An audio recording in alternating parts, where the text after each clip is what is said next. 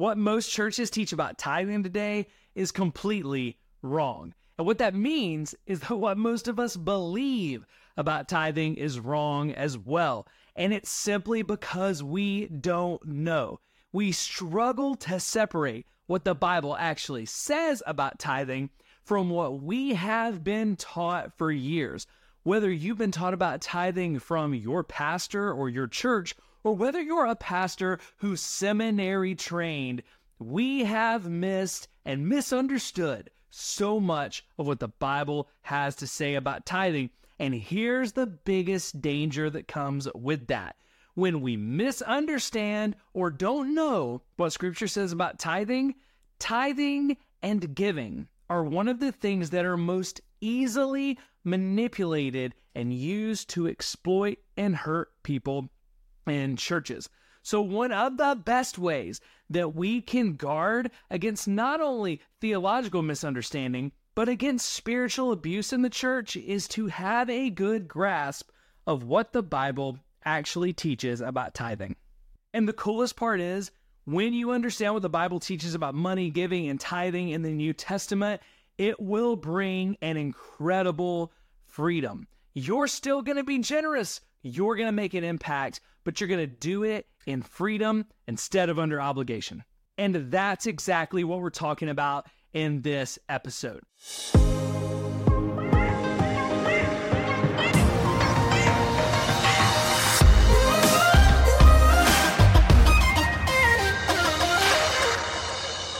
Hey, one more note before we get started. We did have some technical difficulties on this episode that we did not realize were going on until after we were done recording. They mainly affected the audio. So we've done our best to doctor that audio up, but we didn't want to have to re-record this whole conversation because it was a powerful conversation. So I want to apologize in advance. The audio is not up to its normal quality, but if you'll bear with it, this is still a fantastic episode that you don't want to miss. So with that out of the way, let's jump in and get started. What we've learned is there's 3 separate tithes. They're not all 10%. It's all produce and grain and animals. It's all tied to people. It's never been money. And when it gets exchanged to money, it has to get exchanged back. And let's be real clear, all of this for Israel, not for Gentiles. Now, we don't see another mention of tithing because the Mosaic Law is ending. That's it. The entire Mosaic Law, that's tithing. That is not a lot of verses. Probably felt like it as people were listening to it, but it's not a lot of verses. We don't see tithing again until Chronicles. 2 Chronicles. If you're familiar with the Bible, we've moved forward a lot in time, okay? We don't hear about tithing again. Now, most churches talk about it every week. That's how many times it was in the Bible. I'm not counting them right now, but in a lot. 2 Chronicles 31, 4-6, it says this, "And he commanded the people who lived in Jerusalem to give the portion due to the priests and the Levites." Again, who's the tithe for? Priests and Levites. "That they might give themselves to the law of the Lord." Why are we giving? One, they don't have land, but also we want them to give themselves to the ministry. Part of the reason why we pay pastors, so they can give themselves some ministry. We don't pay pastors to do ministry. We pay pastors so they don't have to do something else because the ministry's taking time, okay? Now, as soon as the command was spread abroad, the people of Israel gave in abundance the first fruits of their grain, wine, oil, honey, and all the produce of the field. They brought it in abundantly, a tithe of everything. We have fast forwarded a whole lot of years. A whole lot of years. There's a temple now. There are kings now. Everything's changed. And guess what? They definitely used money. Some people go, well, the tithe was always about money. It was always about money because they didn't have money. No. Look back at history. They had money. They bought plenty of things. And it was still not about money. They gave abundantly, but none of it was money. And the people of Israel and Judah who lived in the cities of Judah also brought the tithe of their cattle and their sheep, and the tithe of the dedicated things that had been dedicated to the Lord, and laid them in heaps. It was all produce. It was all grain. They could give some things. None of it was money. Go back and read. Go back and look at history. By the time we had the Israelite kings, they had plenty of currency. Things were, you still had an agricultural barter society, but you also had currency. If the tithe was about money, would it not have been explicit there that they gave money? Well, you would think so, but a lot of pastors or churches will twist that and say, well, that's basically what it's still saying. It's still saying you're giving your best. That's just, back then it was, there was a lot in grain and wine and whatever. But if you converted it to money, it wasn't allowed to stay money. And it was still a reminder, this is for the Levites, y'all. None of it went to the temple. It was laid in a heap. It was brought later to the storehouse, right? Now, have you noticed we're not talking about storehouses yet? Because there's a whole bunch of different things. You got heaps, you got tents, you got all that. Now, you go to 2 Chronicles 31, 11 through 13. Then Hezekiah commanded them to prepare the chambers in the house of the Lord. So now we get special chambers in the temple. And they prepared them, and they faithfully brought in the contributions, the tithes, and the dedicated things. The chief officer inside of them, it tells you who it was. It gives you a bunch of names, right? That's the first time we see that they're bringing them into special chambers and stuff. It wouldn't be enough to hold them. Here's where storehouses come in. Because there wasn't enough to hold them in the temple, right? Storehouses were created to store the grain, and there were places created to hold the animals and stuff because that's what the Levites were living on. But those storehouses were not in the temple because there were only a few chambers in the temple and they filled up. Okay. Now, we don't hear about tithing again until the prophets. So we don't hear about tithing again until after the exile and the return because Nehemiah is rebuilding the wall. Nehemiah 10, 36 through 38. Also bring to the house of our God, to the priests who minister in the house of our God, the firstborn of our sons and of our cattle, as it is written in the law, and the firstborn of our herds and our flocks, and bring the first of our dough and your contributions, the fruit of every tree, wine and oil, to the priests, to the chambers of the house of our God, and to bring to the Levites the tithes from our ground, for it is the Levites who collect the tithes in all the towns that we labor. And the priest, the son of Aaron, shall be with the Levites when the Levites receive the tithes.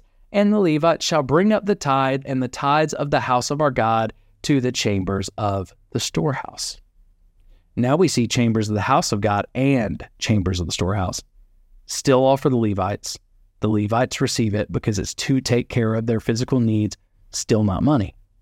After the exile. After living in Persia and Babylon. So just go look back at history. Money's a huge deal. Still not money. Nehemiah 12:44. On that day, the men were appointed over the storerooms and the contributions and the first fruits of the tithes to gather them into the portions required by the law for the priest and the Levites. So we see the storehouse again. Nehemiah 13:5, right? It says that they prepared for Tobiah a large chamber where they had previously put the grain offering, the frankincense, the vessels, the tithes, grain, wine, oil, all of that, which were given by commandment to the Levites. It reminds us again, this commandment's for the Levites all the way through, okay? And then in Nehemiah 13, 11 through 13, this is all saying something. It may sound a little boring. It is all saying something very important. So I confronted the officials and said, why is the house of God forsaken? And I gathered them together and set them in their stations. Then all of Judah brought the tithe of the grain, wine, and oil into the storehouses. All right, so he has to correct them again. They're still bringing it for the Levites, right? But now we've got so much when people are being obedient, it took multiple storehouses, okay? The last and final mention of tithing in the Old Testament, and I'm going off of, there's one more mention of tithing, but it's a slightly different variation of the word, and it actually means tenth, and that would be, or two more. It's Abraham and Jacob. Abraham tithed one time, and then Jacob committed to tithe before the Lord. We'll talk about those. Those are different tithes. Those are used incorrectly to say the tithe was before the law. This practice of the tithe was only the law. It was always for the Levites. It was always grain. It was always, cattle, all of that. But this is the one people know because this one gets preached on. Malachi 3, 8 through 10. It's the final Hebrew mention of tithing in the Old Testament, the last book of the Old Testament. Will man rob God? And what's happening here? They had stopped being faithful with the tithe. Okay? Will man robbed God? Yet you are robbing me. But you say, how are we robbing you? You're robbing me in your tithes and contributions. You're cursed with a curse, for you are robbing me, the whole nation of you. There is a whole lot of guilt and shame you could feel there, who was he talking to? Malachi was a prophet, and he was a prophet to who? Israel. To correct the nation of Israel. The last words they would hear from God for 400 years. Okay? Was Malachi talking to Gentiles at all? Doesn't serve. Now, we know Scripture's inspired, so we can learn from this. We can take from this. But the original audience was that message for Gentiles. Original audience, no. I would argue, though, that we've been grafted in. Okay. So I think it's definitely applicable to us. No, I get that. But this was, can we just agree, this original message of correction, it's to the Israelites, okay? Yes. Because they're not being faithful to the law, which was both theological, it was religious, and it was for their people. It was so their government would run well, all right? Now, he says, bring the full tithe into the storehouse, not just the temple. Bring the full tithe into the storehouse. Churches teach today the church is the storehouse. When he said bring the tithe into the storehouse, was he talking about the church, the Gentile church? Okay. Can we be sure that he was even talking about the temple? No. Actually, when you read history and you read what scholars believe, they believe there were multiple storehouses by this point, and the storehouses were separate from the temple. We never hear about storehouses being made in the temple. So there's at least, at minimum, a very good argument that this wasn't even going to the temple. It's still going to take care of the Levites. Bring the full tithe into the storehouse that there might be food in my house. Do we have any real references of God's house being the church before the church existed? What was God's house? The temple. Was it the temple, though? Because God also talked about the house of Israel, his people, the promised land where he dwelled among them. Bring the tithe into the storehouse so there may be food in my house. There are kids in my house, Levites, without food. The temple didn't need food. It was the people, right? And thereby put me to the test, says the Lord of hosts. If I will not open the windows of heaven for you and pour down for you a blessing until there is no more need. Now, after that, I'm not going to read it. He talks about, it'll be pressed down, shaken together, all that. Yeah, but those are agricultural terms. Would you agree? Because they're talking still about agriculture. I say all that to say this. The tithe in the Old Testament law was never once money. Even when the whole last section of tithing was in times where they used money as much as agriculture, it was also always for the Levites or for the poor, right? And that only happened every 3 years. None of it that the people gave went to the temple. It was only the tenth that the Levites themselves gave that went to the temple. And we're told you have to give your 10% to the church, only the church. And I've been taught many times you shouldn't give that 10% to any other nonprofit or anything else. It comes to the storehouse, to God's house, to your church, to your expression, to your gathering before it goes anywhere else. And if you give to anywhere else, you're disobedient. Now, after your 10% comes to the storehouse, to your church, then any offerings you want to give, they can go anywhere. We'd also like some of them. We'll throw special offerings to try to get as many of them as possible. But those can go other places, okay? And don't even get me started on offerings, because all the offerings in the Old Testament were usually things like burnt offerings, okay? 3 separate tithes, all for people, none going to the temple, all agricultural. Would we agree? What do you think about? I'm thinking that I would love to take a metal bowl into the church with a bowl full of $100 bills and go burn it at the altar of the church.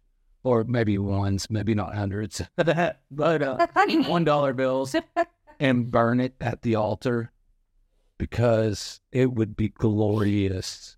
That would be a burnt offering that I actually think would put a smile on the face of God, except for the fact that it's a felony in the United States to burn money. But okay, don't record. But I think it would be glorious to go burn money at the altar. And because I think it would just absolutely blow people's mind. But just like the burnt offering of the cows, of the sheep, whatever, people are going, well, that money could have gone to help somebody. Well, so could have the burnt offering could have fed somebody too. But just a burnt offering of mammon to God. I'm just thinking, man, that'd be glorious. I can just see it in my mind. Yeah. Well, and so I will take a break because we're about to jump in the New Testament, and there's only like 3 references, and 2 of them, one's in Matthew, one's in Luke. They're literally the same thing.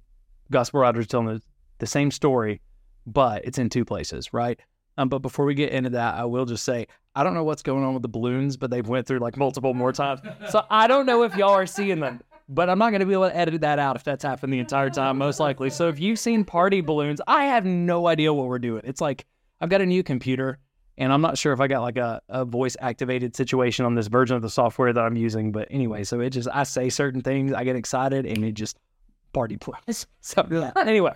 Well, I immediately thought about when you were expressing that thought back about the money is the root of all evil.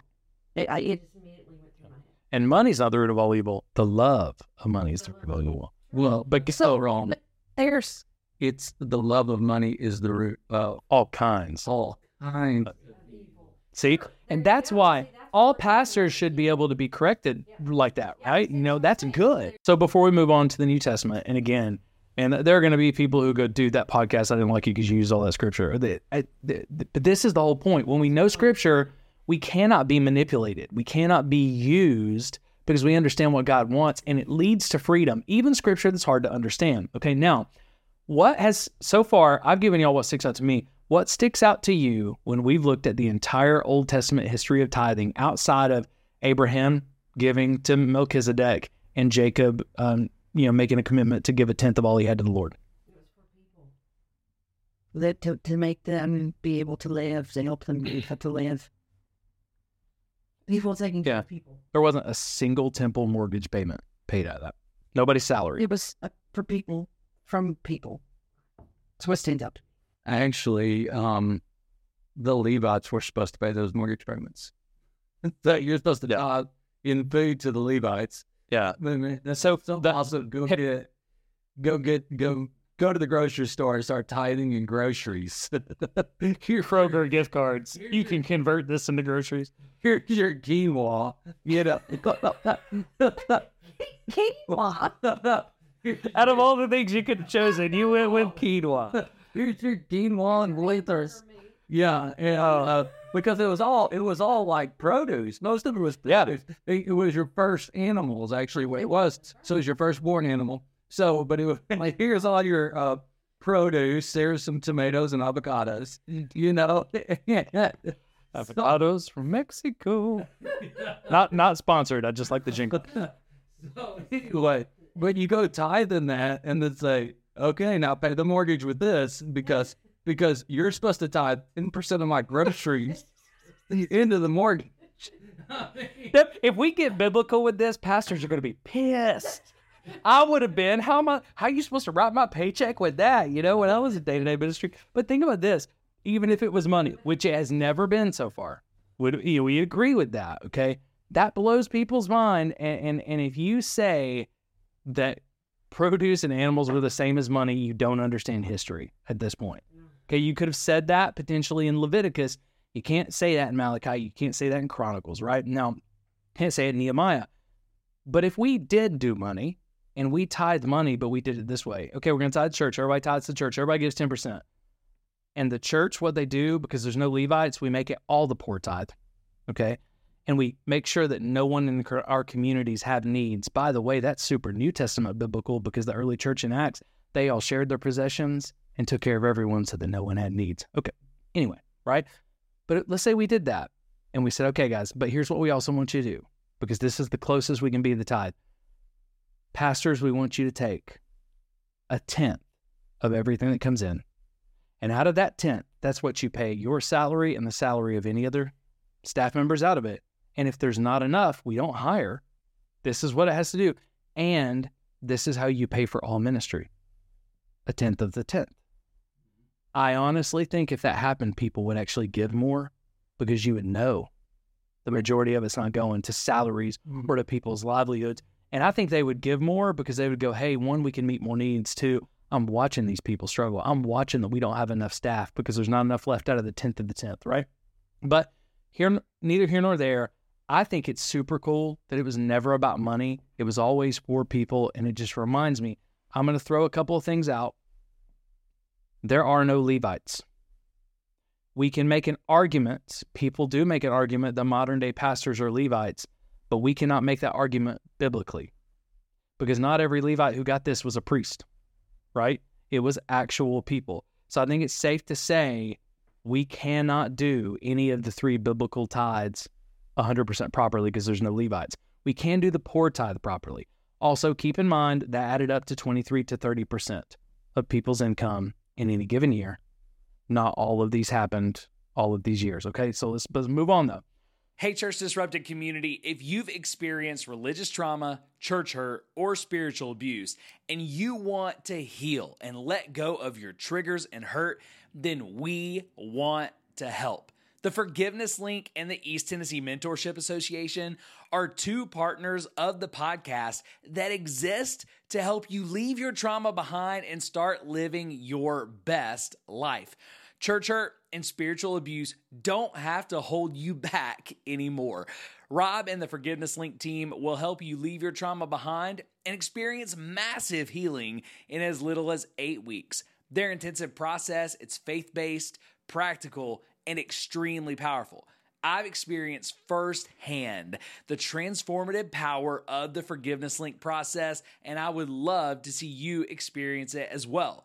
Dustin Stitt and the East Tennessee Mentorship team, they'll help you find healing from a different approach. This veteran-owned business is faith-informed and will walk through the healing journey at your own pace with you. From groups to individual sessions, they'll help you continue to take consistent steps forward toward the person that you want to be and the life that you want to live. Both partners can help you transform your life, and we believe in both of them. One is more clinical and delivers fast-paced results, and the other is more relational and works at the pace that you commit to. But please, please, please, please don't stay hurting on your own. Your church hurt experiences, they don't have to define you, and they don't have to hold you back any longer. If you're ready to step into healing and leave your trauma behind, please reach out to one of our partners. You can find out more information about them in the description below or at disruptedchurch.church on the Partners tab. You can meet with either of our partners at no cost just to hear how they'll work with you, and also they'll let you know about special rates they have just for Church Disrupted community members. But regardless of which of these 2 partners you choose to work with, you'll be in good hands. And I can't wait to hear how your life has changed for the good, for the better, because you work with them. Out of the 2 instances of tithing, 3 verses, 2 instances in the New Testament, one was mentioned by Jesus, and these 2 verses are used by most pastors inappropriately, out of context, in my opinion, and a lot of them don't know. They were taught this in seminary. I was taught this in seminary, but it's wrong. In my opinion, it's wrong. But we use these 2 verses to say this shows us that tithing is a New Testament concept and it never stopped. Okay? The first one, Matthew 23:23, this is Jesus. Woe to you, scribes and Pharisees, hypocrites. I love the way Jesus talks to religious people. They get mad when I talk that way, but Jesus taught that way. Woe to you, scribes and Pharisees, you hypocrites, for you tithe the mint and dill and cumin. You tithe 10% of your mint, dill, and cumin. What are mint, dill, and cumin? Yeah, still agriculture. Just throw that out there. He's talking to these Pharisees, these Jews following the law. You tithe 1/10 of your mint, dill, and cumin. Still not money because it's never been money, and under the law, it's not allowed to stay money. And you have neglected the weightier matters of the law: justice, mercy, and faithfulness. These things you ought to have done without neglecting the others. Now, here's what a lot of pastors today will say. I've even taught this. So cheap sinner over here. But I'm telling you, as someone who doesn't work in the church day to day right now, it's not okay.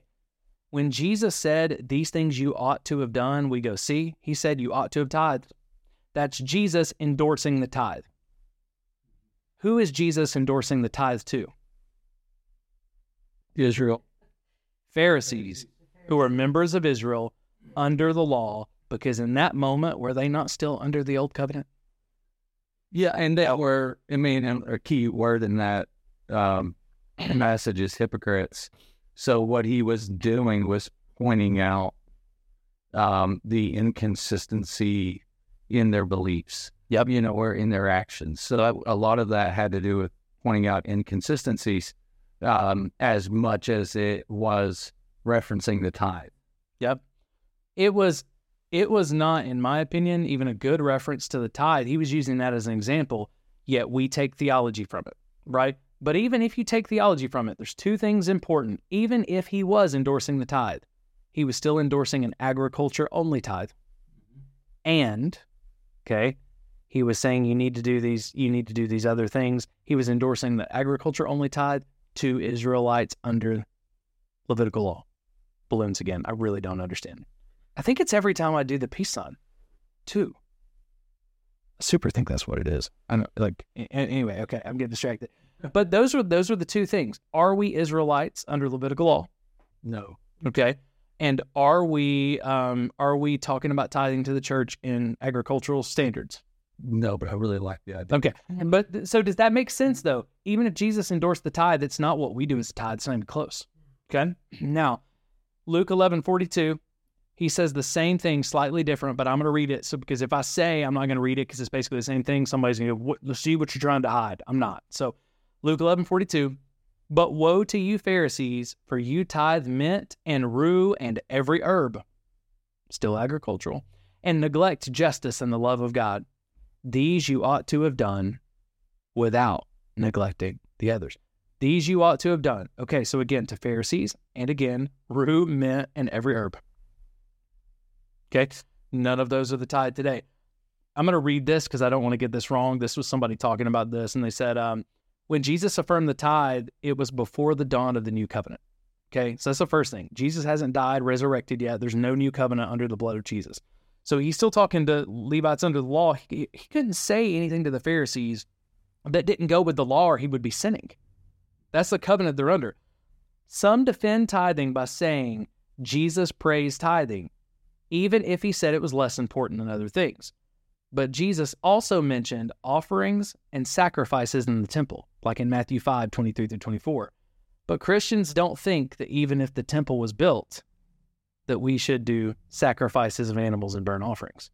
It's just as much a part of the law as tithing. There's no temple, there's no anything else. If the temple gets rebuilt, are we going to make pilgrimages once a year to slaughter calves and do burnt offerings? No, we're not. We're picking and choosing what we want. And a lot of it is we're picking and choosing it because this helped religious people throughout history when they said, how are we going to take care of these ministers? Probably even started with a good heart, but it's manipulation. It is manipulation. Luke 18:11-13, okay? The there's three instances about the tithe. I forgot about this. This is another one. This is the only other one Jesus talked about. Luke 18:11-13. You have a Pharisee, okay? And then you have a tax collector. They're praying. Here's what Jesus sees. The Pharisee, standing by himself, prayed, God, thank you that I'm not like other men, extortioners, unjust, adulterers, or even like this tax collector over here, right? I fast twice a week. I give tithes of everything I get. Everything. So he said everything. Didn't say money, but he did say everything. That's the first time we've ever seen it to where it could be argued it wasn't agricultural, but it's not clear that it wasn't agricultural. But he says, I fast twice a week, I give tithes of everything I get. Look at me. But the tax collector, standing far off, would not even lift his eyes to heaven. But he beat his breast, saying, God, be merciful to me, a sinner. Now Jesus goes on to ask which one was really right, before God, which one was really praying. But the whole point is people will use that and they'll go, see, Jesus endorsed the tithe again. If Jesus endorsed the tithe, he endorsed it twice, and both times while scathing people who said that it's got to be this. It did the balloons again. Okay, every time I do two, I got to be careful with that. Dude, how do you do two in a different way? I don't know. I don't know what to do with my hands. But literally, both times, he's correcting Pharisees and hypocrites. So if Jesus is endorsing a tithe, both times there's a negative connotation, even though he said it. Both times it's to people, Israelites, who were still under Levitical law, to tithe. And then the very last reference to tithing in the entire Bible, Hebrews 7:4-6. Hebrews is different than all of the other books in the New Testament. And one of the things that makes it different is who is it written to, Buck? The Hebrew Jews, the Jews in Jerusalem. Yeah. The Jews that had come out from under the law, who were having different problems than the Gentiles, okay? And in this passage, Hebrews 7:4-6, you can go back and read beyond that. In this passage, it's talking about the fact that Jesus is in the line of the priest of Melchizedek, but he's greater than Melchizedek. This is about the fact that Jesus is greater than Melchizedek. It's going to name tithing. It's not about tithing. And there's no command to tithe in it, but it says this: see how great this man was, to whom Abraham the patriarch gave a tenth of the spoils. Talking about Abraham giving a tenth of his stuff to Melchizedek. And those descendants of Levi who received the priestly office and have a commandment in the law to take tithes from the people, that is, from their brothers, though these are also descended from Abraham. Okay, so he's talking about the tithe from Melchizedek. He's talking about the tithe going to the Levites. But this man who does not have his descent from them received tithes from Abraham and blessed him who had the promise. In this one case, tithes are received by mortal men, but in the other case, by one of whom it is testified that he lives.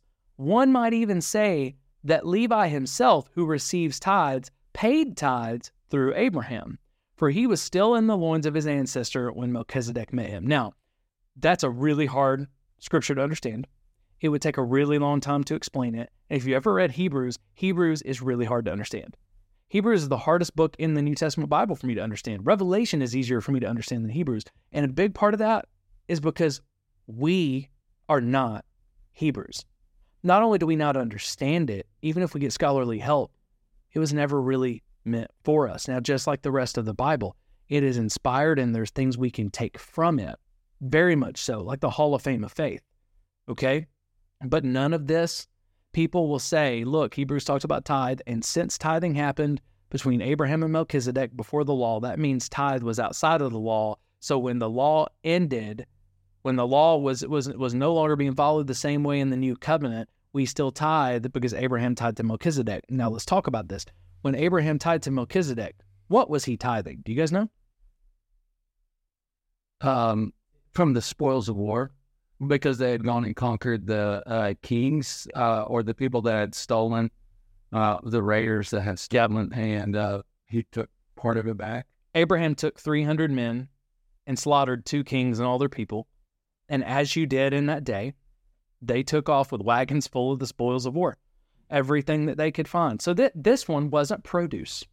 Some of it was, but it wasn't just produce and animals. It was everything. Then he meets Melchizedek, who is both a king and a priest, right?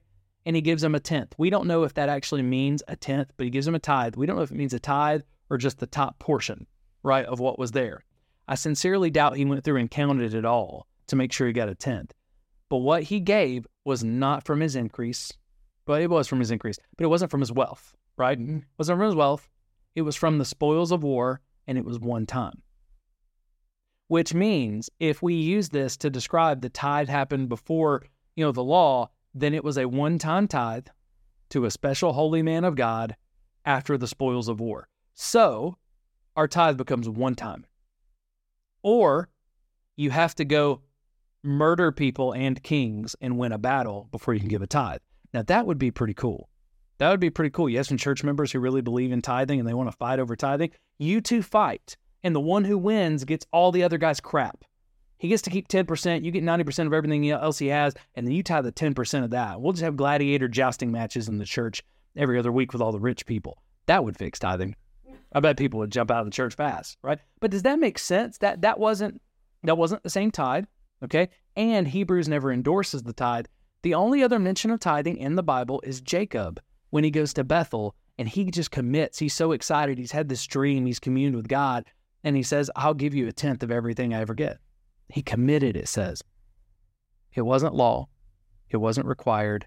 It wasn't taken. It wasn't asked. He had an encounter with God and said, I commit. Now, that's super cool. It's not the same tithe. Also, we don't know what he meant by I'll give it to God, because there were no priests and there were no Levites and there were no temples and there was nothing. So we don't even know what that means. Jacob, we don't know if he did it.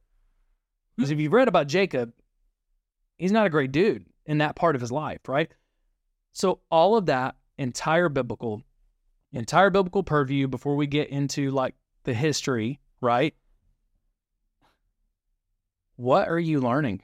What sticks out to you about what the Bible says about tithing?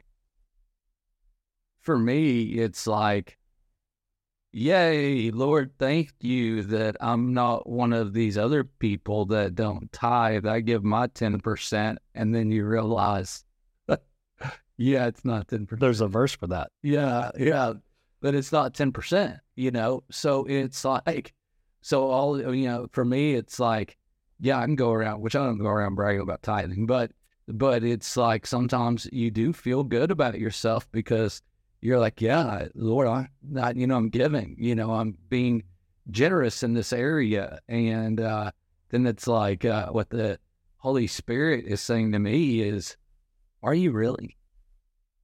Are you really living in generosity in this area? After you braggadociously at the beginning said, well, yeah, this is, as though I think that what I said earlier still stands, but it's like, am I really as generous as I considered myself to be when I walked in this room? For me, it helps me feel a little better. For the times that I felt guilty that I couldn't give money, but I did give in other ways. It's kind of like, okay, it legitimizes that.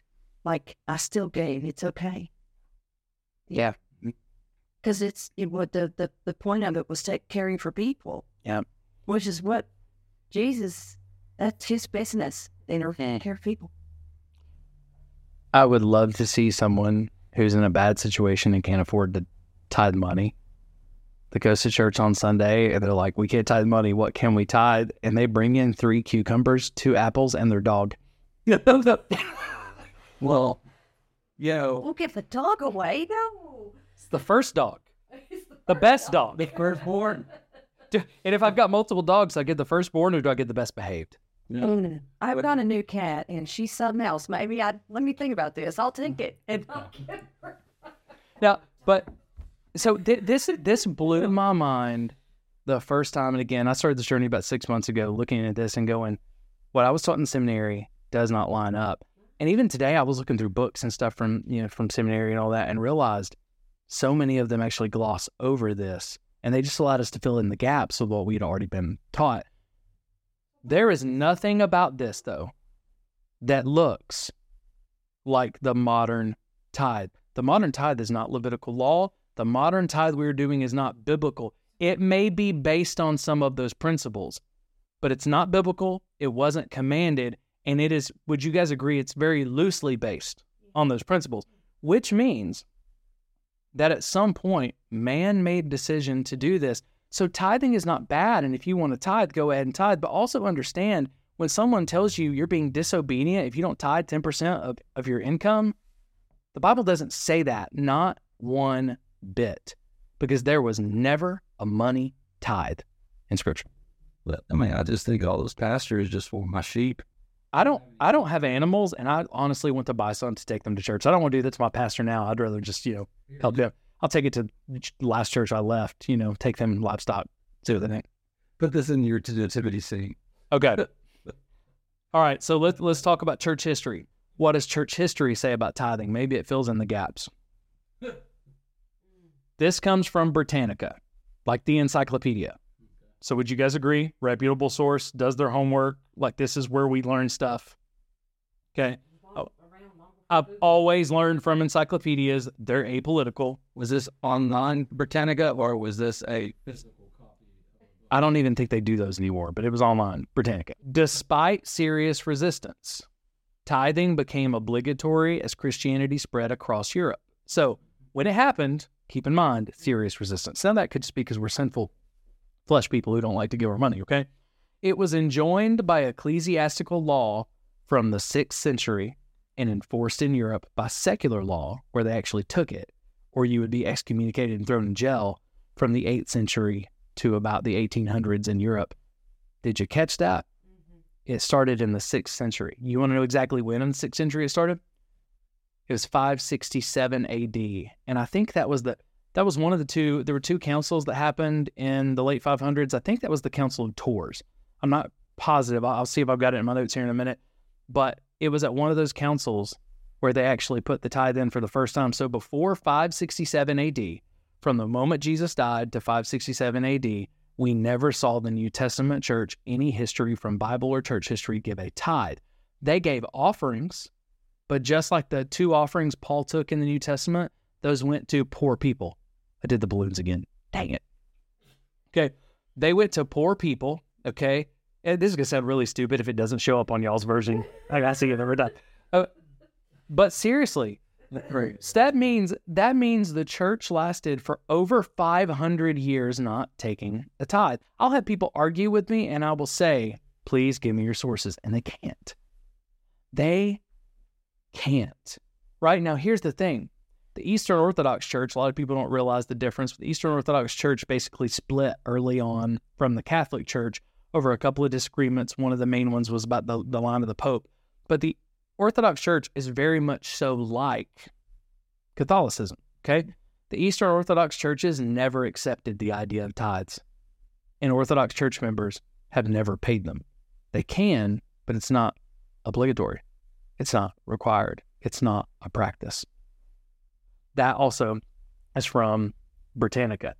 This one actually comes from a guy, John Martin of Evershot. He does some church history stuff. He said for the first 500 years or so of the Christian church, no tithes were paid. Indeed, Christ himself said little about tithes, which we've seen, okay? And that which he did say was somewhat condemnatory. The tithe was a product of the Roman church. It was never, and that was about the time Constantine took reign, right? And started intermingling the church with government. It was a product of the Roman church. It was never claimed by the Eastern Orthodox churches. The sources cited the justification of the tithe all came from passages in the Old Testament, okay? So this guy, his look at history and his sources, from Ministry Magazine. Ministry Magazine talked about it, and they said, hey, let's talk about the tithe. There's 3 different types of tithes, which we've talked about already. They called it the Levitical or sacred tithe, the tithe of feasts, and the tithe for the poor, right? And they say it added up to about 23% is their guess, right? Let me see, Tithely, which I'm not a huge fan of Tithely. If you've looked at the, I'm not against them, but I think their systems help, produce some toxicity around giving in the church, even if it wasn't on purpose. But if you watch the Miracle Offering documentary, you kind of have seen some stuff from Tithely. But they did a blog on it, and they talked about it later. The Old Testament required multiple tithes for the Levites, temple operations, and feasts, and the poor and unfortunate. In total, the tithes came out to 20 to 30% of incoming money, plus any additional voluntary giving of first fruit or free will offerings. So again, they say, if we're going to talk about the biblical tithe, we're talking about 3 tithes. Which tithe are we talking about? Okay. Here are some of the required tithes and offerings that the Israelites had to give. From another source, they said it was the first tithe, the festival tithe, and the poor tithe. So just giving you some different sources, and I can't remember where that one came from. That one was from Tithely. Again, breaking it down. So this isn't just me. This is other evangelical sources that a lot of churches are trusting, saying the same thing, right? This one, I think, is going to make sure that we're all on the same page. So the tithe starts in 567 AD. This is from the excerpt from the Catholic Encyclopedia, right? So we're looking at the Roman Catholic Church. Where did the financial tithe come from? We're talking about where did it become financial?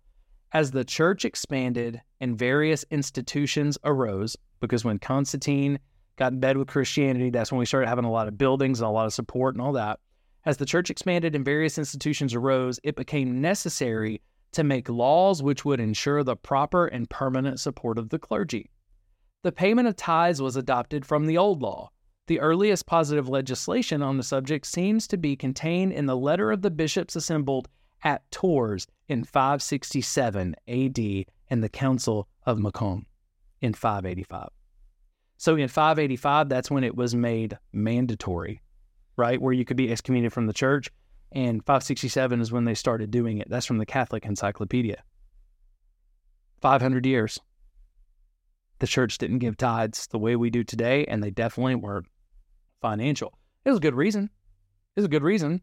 They needed to pay ministers. But it was also, we're doing this fast expansion, we're doing all this. But we put it on, when we put it on like it's biblical, it's very different than saying a council in the Roman Catholic Church decided to do this. Because we don't do much else, because just for the reason that a council in 567 AD, that the Roman Catholics said we should do it. As Protestants, we don't do a lot of the stuff, that came from that part of history. So it's just another reminder that church history says this stuff wasn't a normal practice, right? What sticks out to you from the historical perspective?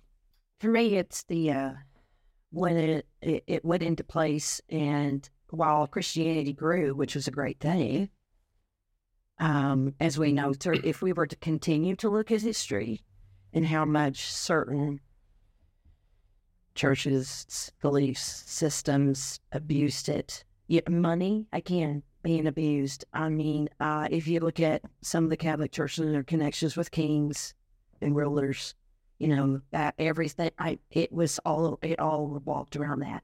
I mean, you even have some new versions of Bibles being written, King James Version, Well, in the next century after that was when after the institution of tithes, was when you start getting things like indulgences. Yes. And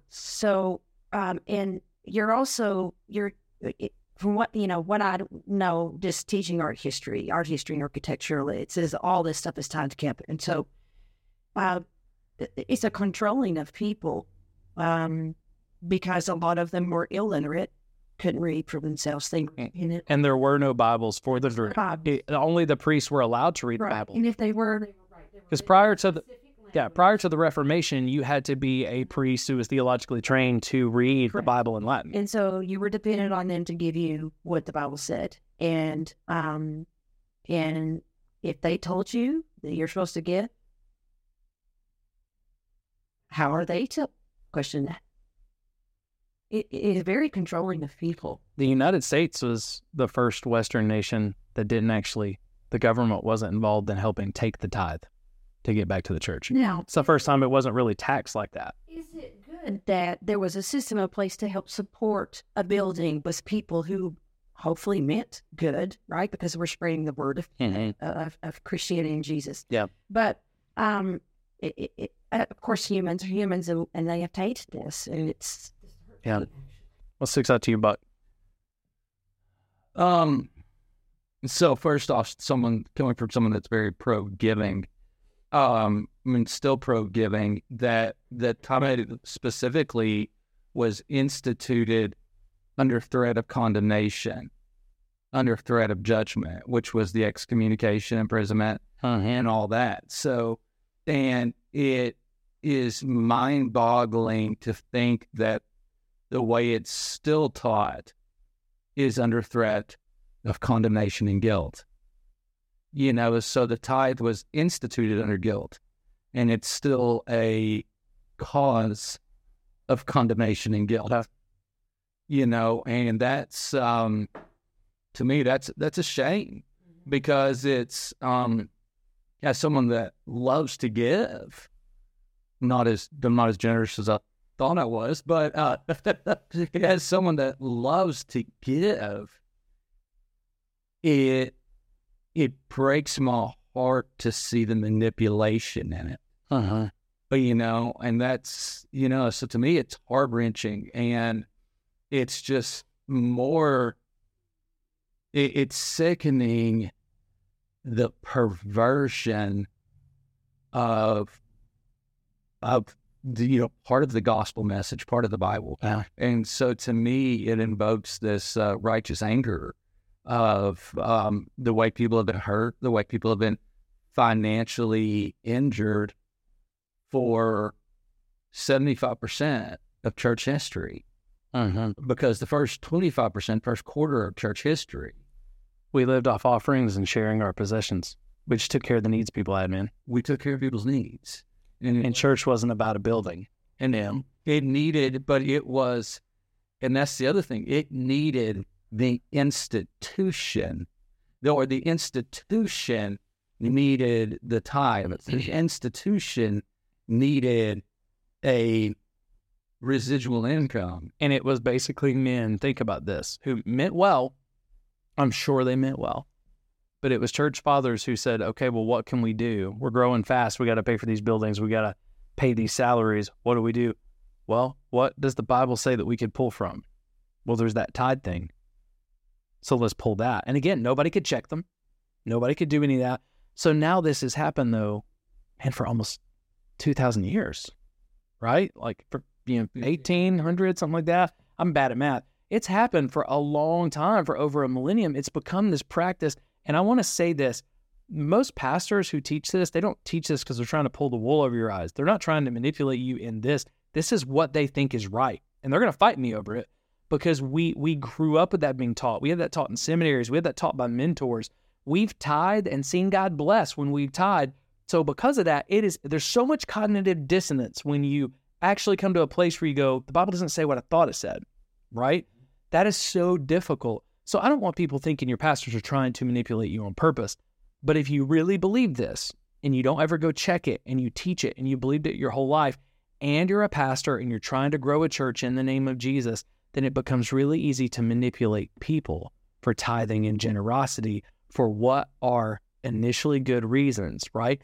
But while we're doing this, we want people to get freedom and understand, because one of the greatest ways, one of the most scary ways that people are manipulated in churches today, and one of the greatest stains on the church today as far as culture looking at it, is that we're all about money. When we would review what the Bible says about tithes, I think we'd become way more generous, but we'd become so much more generous to our communities that people would start seeing the church as the people who give and the people who take care of them and the people who meet needs. Absolutely. And something too that really hit home, letting all this soak in a little bit, was I remember a story of a young girl who was, on her own, struggling, but paying the rent, paying the bills, doing everything she could. And during this extra giving season, she had $100 left in her room. A miracle offering too. Miracle offering, and gave it because she felt pushed to do it. Guilted maybe, fearful, whatever. Like, I've got to give, I'm not giving enough. I'm not sacrificing enough. So I've got this $100 left and I'm going to give my last $100. So this girl probably went hungry for a while. And if we go back to the biblical scripture, the tithe was to take care of people so they weren't starving. This is all very... Yeah, I'll throw one more out to you, and we won't talk about this in depth because I'm going to do an in-depth video that's not a podcast on this one. We didn't mention it when I talked to Ken Arrington last episode on the Church of Business Bill, or a couple of episodes ago, whenever that was.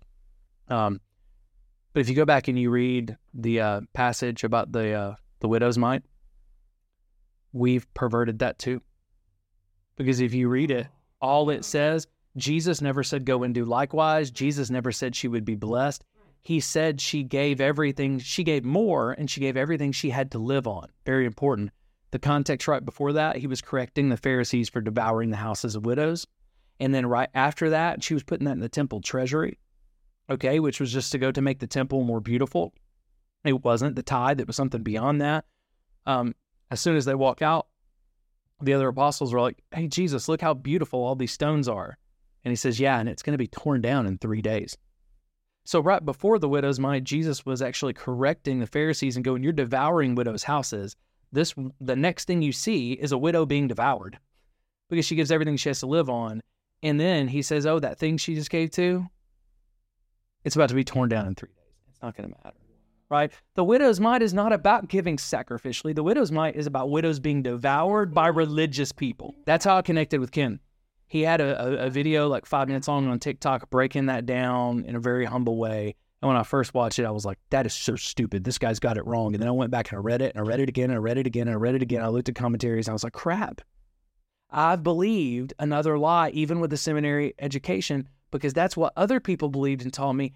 And again, it's hard to undo the lens you have. It's very hard to look at Scripture with a fresh lens, but when we do, we learn new things. So let's finish out this way.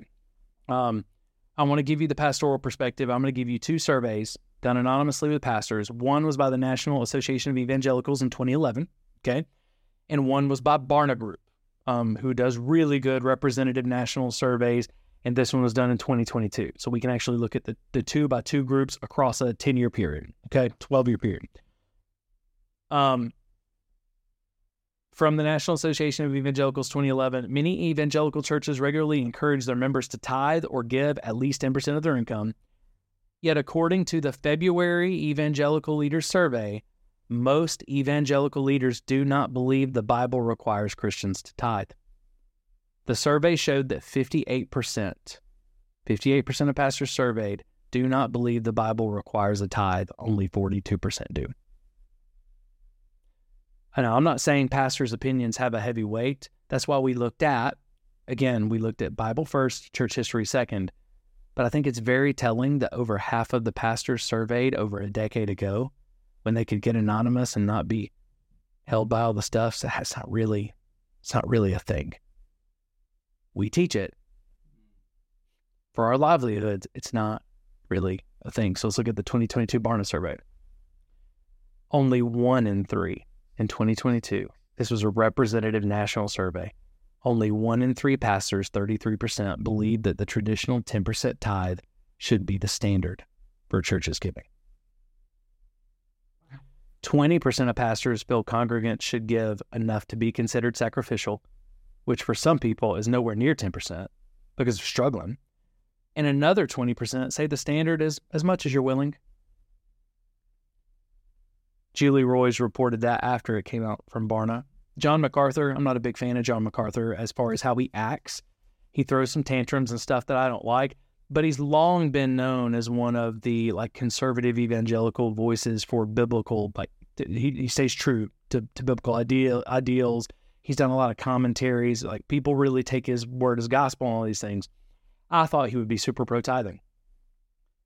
But it actually says, let me see, here's what he says on his website in different places, the Grace to You website.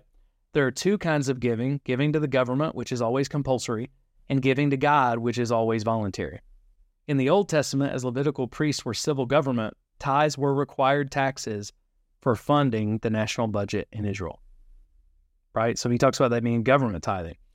He says, by the New Testament, Christians were not commanded to tithe anymore, but were rather encouraged to voluntarily give to the church in proportion to their wealth. Even New Testament passages like Matthew 22, Matthew 23:23, and Romans 13:1-7, Jesus was only referring to the Old Testament command to tithe, not advocating for the return of the requirement. Now, you go to Tithely and you look, they've got some other stuff, Ramsey Solutions, and they say things like on Ramsey Solutions, Dave Ramsey's website, what is tithing? A tithe is a portion, 10% of your income, given as an offering to the local church. I'm not picking on them. Tithely does the same thing. But when you see stuff like that, you have to say, that's not true. That's not true. And then they use Leviticus 27:30. 1/10 of the produce of the land, whether grain or fruit, is the Lord's and holy. And Proverbs 3:9, honor the Lord with your wealth, the first fruit of your crops. And they extrapolate. And it actually says this. I highlighted this in red. Those gardening metaphors, this is from Dave Ramsey, those gardening metaphors may have thrown you off, but what these verses are really saying is to give a portion, specifically 1/10, of whatever you make back to God. I call bullcrap. It doesn't say that at all. It doesn't mean that at all, because that Levitical command that he just said, that's not a gardening metaphor. That's what the gift was for the Levite, and it doesn't mean that you give 10% of what you make. He left off what the purpose was for. Now, That part of the scripture. And I don't think Dave Ramsey did that on purpose. Dave Ramsey, I don't believe everything that he says, but I think he's a good dude. People don't do this on purpose, but do you see how easy it is to be manipulated by money? And I've watched people, their faith be destroyed by these money conversations, right? Here's what, and I'm not going to read it because I honestly, I thought I had it and I didn't, but I'm going to paraphrase it. You can go back and read it. Check me on this. But in Corinthians, Paul said, okay, when he's talking about giving, and if you want to look it up, make sure I got it right. Corinthians 9. Yeah, I think so. But he said, each man should give what he's decided to give in his heart, what he thinks is right in his heart, not grudgingly and not under compulsion, for God loves a cheerful giver. When the last church that I was at and other churches I've been at did the same thing, right? But when I had to basically sign a contract page in the employee handbook that said I would give 10% out of every paycheck out of my gross or I would be fired, is that not compulsion? I didn't have a problem giving the 10%, but now I had a compulsion. What if I screw up, right? And I always wanted to give more than 10%, but the compulsion screwed the heart up, right? Each man should give as he's decided to give. Now, here's the one other place, and I think it's in 2 Corinthians 2, it may be in like 7, because they talk about this in a few different places. But Paul was talking about taking up the offering from the Corinthians that they had promised to give a year before it was a relief offering to the poor believers in Jerusalem, right? And they had said, we want to give this big offering. So they had committed to set aside a little bit for the offering every week for a year. And then he heard they weren't ready to do it. And there was a lot of reasons for that. But there is a scripture there where he tells them, hey guys, come on, be ready for this. Set aside a portion of your wealth every week, right? Now, a lot of pastors take that too and they go, see, that's the tithe. Even if it's not 10%, set aside a portion every week and give it to the church. That was not what it's for. They were setting aside a portion every week for close to a year so that they could get to this big relief offering. That was just a plan, so they actually had something to give. It was not a command. He was saying, hey guys, stay true to your plan. This is how you stay true to your plan. So that one gets twisted too, and I wanted to at least mention it. Yeah. Is that right? Yeah. So 2 Corinthians 9 is what you were talking about, not begrudgingly. I'm not sure where the other one Okay. is. Yeah. And I can put that in the show notes. That's very easy to find. I just totally forgot and didn't put it down, and I don't want to be looking through on camera right now. But churches would not be feeling the pressure or hurt for people to give if it wasn't, don't know, if you manipulated and used it as a fear factor or whatever. But I think if you actually turned this around and said, hey, give, we have to have the lights on, we have to have heat and air, we have to pay our staff. I think we want to help. Let's be very transparent about what we need to stay open, to be a church, to serve you and to serve the community. Give what you can. Yeah. I want you guys to think about this real quick. I'm going to tell you mine first. Oh, it'd be a ton better. I'm going to give you mine first, but I want to give you time to think about this. This is how we'll land the plane today. But I want you to think about your takeaway. What's your takeaway from this? I'm going to give you my takeaway because I think what people expect right now is for me to go, we need to stop tithing. Tithing's unbiblical. We need to walk away from it. It's manipulative. Stop giving to the church. And that is not my takeaway at all. My takeaway is this. The New Testament calls us to live a life of generosity. Mm-hmm. That when we see a need, we ask if we can fill that need. And we give it sometimes on faith. Sometimes it's very sacrificial because we know that God will come through for us. But we give generously when we feel in our heart it's the right thing to do. The giving should never be done under compulsion. And if you feel guilt at your church or compulsion, give to another church or another nonprofit. Your church may tell you that's not okay, but if they do, that shows that they don't understand New Testament giving. I'm not even telling you to leave the church because of that, but if there's ever compulsion, we're literally ruining the art of giving. But outside of that, give generously. Give generously with a cheerful heart. Give to people as much as we're giving to institutions. Give to institutions and churches that give the most to people instead of hoarding it. But we should give. And I actually say this, I'm not against tithing. I still teach my kids. Tithing is a great principle because I think my first 10% is a really good aim. It's a really good marker. Don't feel guilty if you can't get there, but I think it's a good marker for learning how to be generous in rhythm. But again, I want to get to a place, I'm putting money back right now. Like Candace and I are putting money back and stuff. I want to get to a place where, again, if our neighbor needed a roof or a friend we have needs a roof, that we can literally pay for the roof. Like big time generosity where sometimes we're just holding it so that we can do the things when God calls. We're giving to multiple churches. We're giving to multiple nonprofits. I'm not against giving. My takeaway is that if we embrace New Testament generosity. If churches would stop it with the legalism and we would embrace New Testament generosity, I think most Christians across their lifetime would give so much more than 10%, it'd be silly. I think we're actually holding ourselves in handcuffs with 10%. And I think if we would start giving more to people, like the Levites, like the poor, and less to just programs, I think people would be drawn to Jesus and we would want to give more and more. I know some people who don't know Jesus. They are not religious people, and they're some of the most generous people I know because they won't give to churches. But around times like Christmas, they're like kids in a candy store because they want to give to every child, make sure every family is taken care of. So I'm not anti-giving. I believe if we'd embrace generosity, we would give so much more. And even the biblical tithe in the Old Testament that was for the Israelites and not for us, in my opinion, it was so much more than 10%. But what God wants us to do, God wants us to give generously and learn faith, not compulsion, not shame, not condemnation. So my takeaway from this, give generously. Give as you feel like God calls you to give, where he calls you to give, including the church. Don't be scared to take care of your church because churches need our help to take care of them. But also don't be scared to give to other places. So while the tithe is not biblical, in my opinion, generosity will take care of every need. Just let's be generous. What do you guys think? What's your takeaway? That's my takeaway. For me, everything you said, I completely agree with. And you know, the generosity part, we just gotta help. We gotta be better at taking care of each other. To me, that's being a church. Yeah. I would love to see a church where we give severances to every person who ever gets fired without an NDA. Simply because we love you and God's people want to take care of you. Love to see a church where the poor in the community are always taken care of first by the church, not other nonprofits. We're not there yet, but we can get there. And for pastors who are listening, can I just say this to you? The biggest takeaway I would have for us as church leaders, and I consider myself still in that boat, let's be really careful that we're trying to engage people's hearts cheerfully in giving.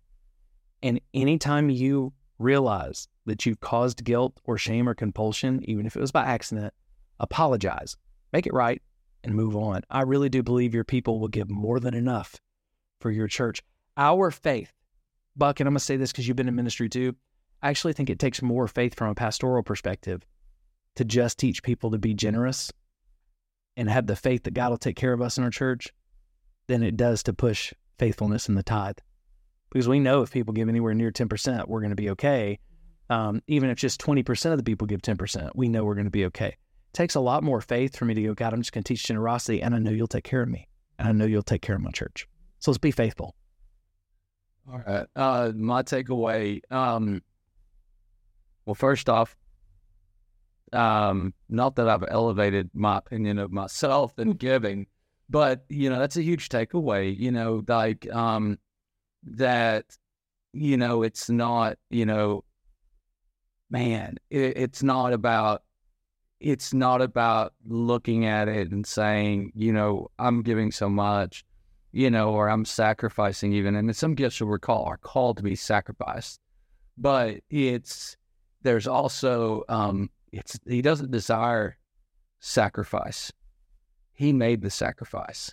He desires obedience. We said in Scripture, I don't desire sacrifice, I desire mercy.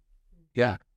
Yeah, and it's mercy, obedience. It's on another scripture where it's a different version, but it uses obedience there. And because to be obedient requires faith.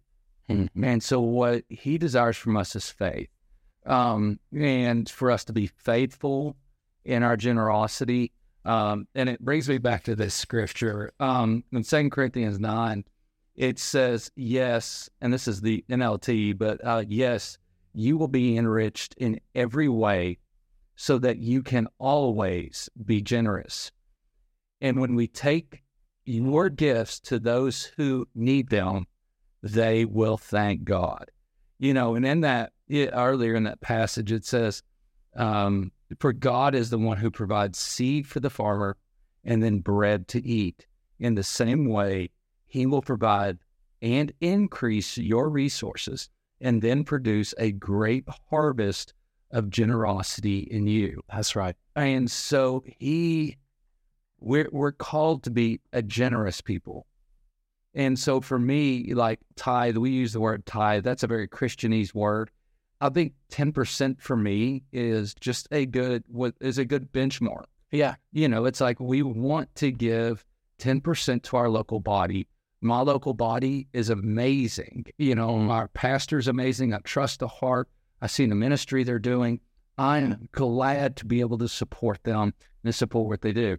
I was dogging on serving in the church earlier in the way that the time resources, but I serve in my church. I work in the kids ministry because that is something I feel called to do because I have kids in that kids ministry. And so I do it because I feel called, not because I've been guilted or shamed or pushed or compelled in any way to do it. I do it because I'm being obedient, and joy comes from obedience. And the same thing with generosity. But I think so much of the time, we just need to learn to hear the voice of the Lord, hear the voice of the Holy Spirit, follow the unctions of the Holy Spirit, follow those leadings, and just walk in faith, because it's walking in faith and walking in faithfulness is what He desires. And whether that's 1%, 10%, whether it's to the church, whether it's to some other ministry, or whether it's to your neighbor down the street, wow, it's just being faithful and obedient in that calling and in those promptings from the Holy Spirit. Yeah. Well, guys, this is why I wanted y'all specifically to be here. I knew even in times when y'all weren't talking, like looks and things you do, and y'all bring out the best in me. I know you both had very unique perspectives on this. We didn't prep this. Y'all didn't know what I was going to say, where we were going to go biblically. But I think this was a fantastic episode. It's a long episode. It's going to be different for a lot of people. Not everybody likes the episodes where we get real theological, but I think it's the way we change the church, right? I really, really do. So we're all very pro-giving. We're all very pro-church, much more so than people think. But here's what I hope. Even if you listen to this thing and you disagree with us completely, my hope and my prayer is that you learned something and you found some level of freedom in this podcast. And if you didn't learn anything else, I hope that this pushes you, even if you think I'm an idiot, I'm totally wrong, I hope this pushes you to more fervently be in the Word, right? To not just trust what man has said, but to actually say, what did God say? What has happened in church history? Because it'll make us all better. But if you've enjoyed this episode, if this has helped you find freedom in any way, please share it with somebody else. I'm not just saying that for likes and comments or any of that, but please share it with somebody else, because this is the kind of content that I think can really transform Christians' lives. And when we start dealing with money differently and living hyper generous, I think our communities are going to take notice. I think people who have long given up on the church are going to take notice. And I honestly believe if we would just handle wealth and generosity well, without manipulation, without compulsion, it might be one of the greatest tools we could use for the gospel to see people saved in the kingdom. So I don't know where you're at. I don't know if that's your goal, or if you're dealing with triggers every time we talk about church because of money. If this has helped you, if you found freedom in any way, please share it with somebody else that you think it would help. Send them the link, let them know. And guys, thanks for hanging out with us this long. So anything else y'all want to share with the listeners before we jet today? Just be generous. Love, attention, time. I mean, I think, that's probably where I'm the least generous is in my attention and in my presence. A lot of times I can be very easily distracted. Yeah. And so that's one of the places, for me personally, just speaking about generosity, is, the Lord's been speaking to me and convicting me about being generous with my presence, but especially with my family. Yeah. But we're just called to generosity above all else. Of everything. Yeah. Right.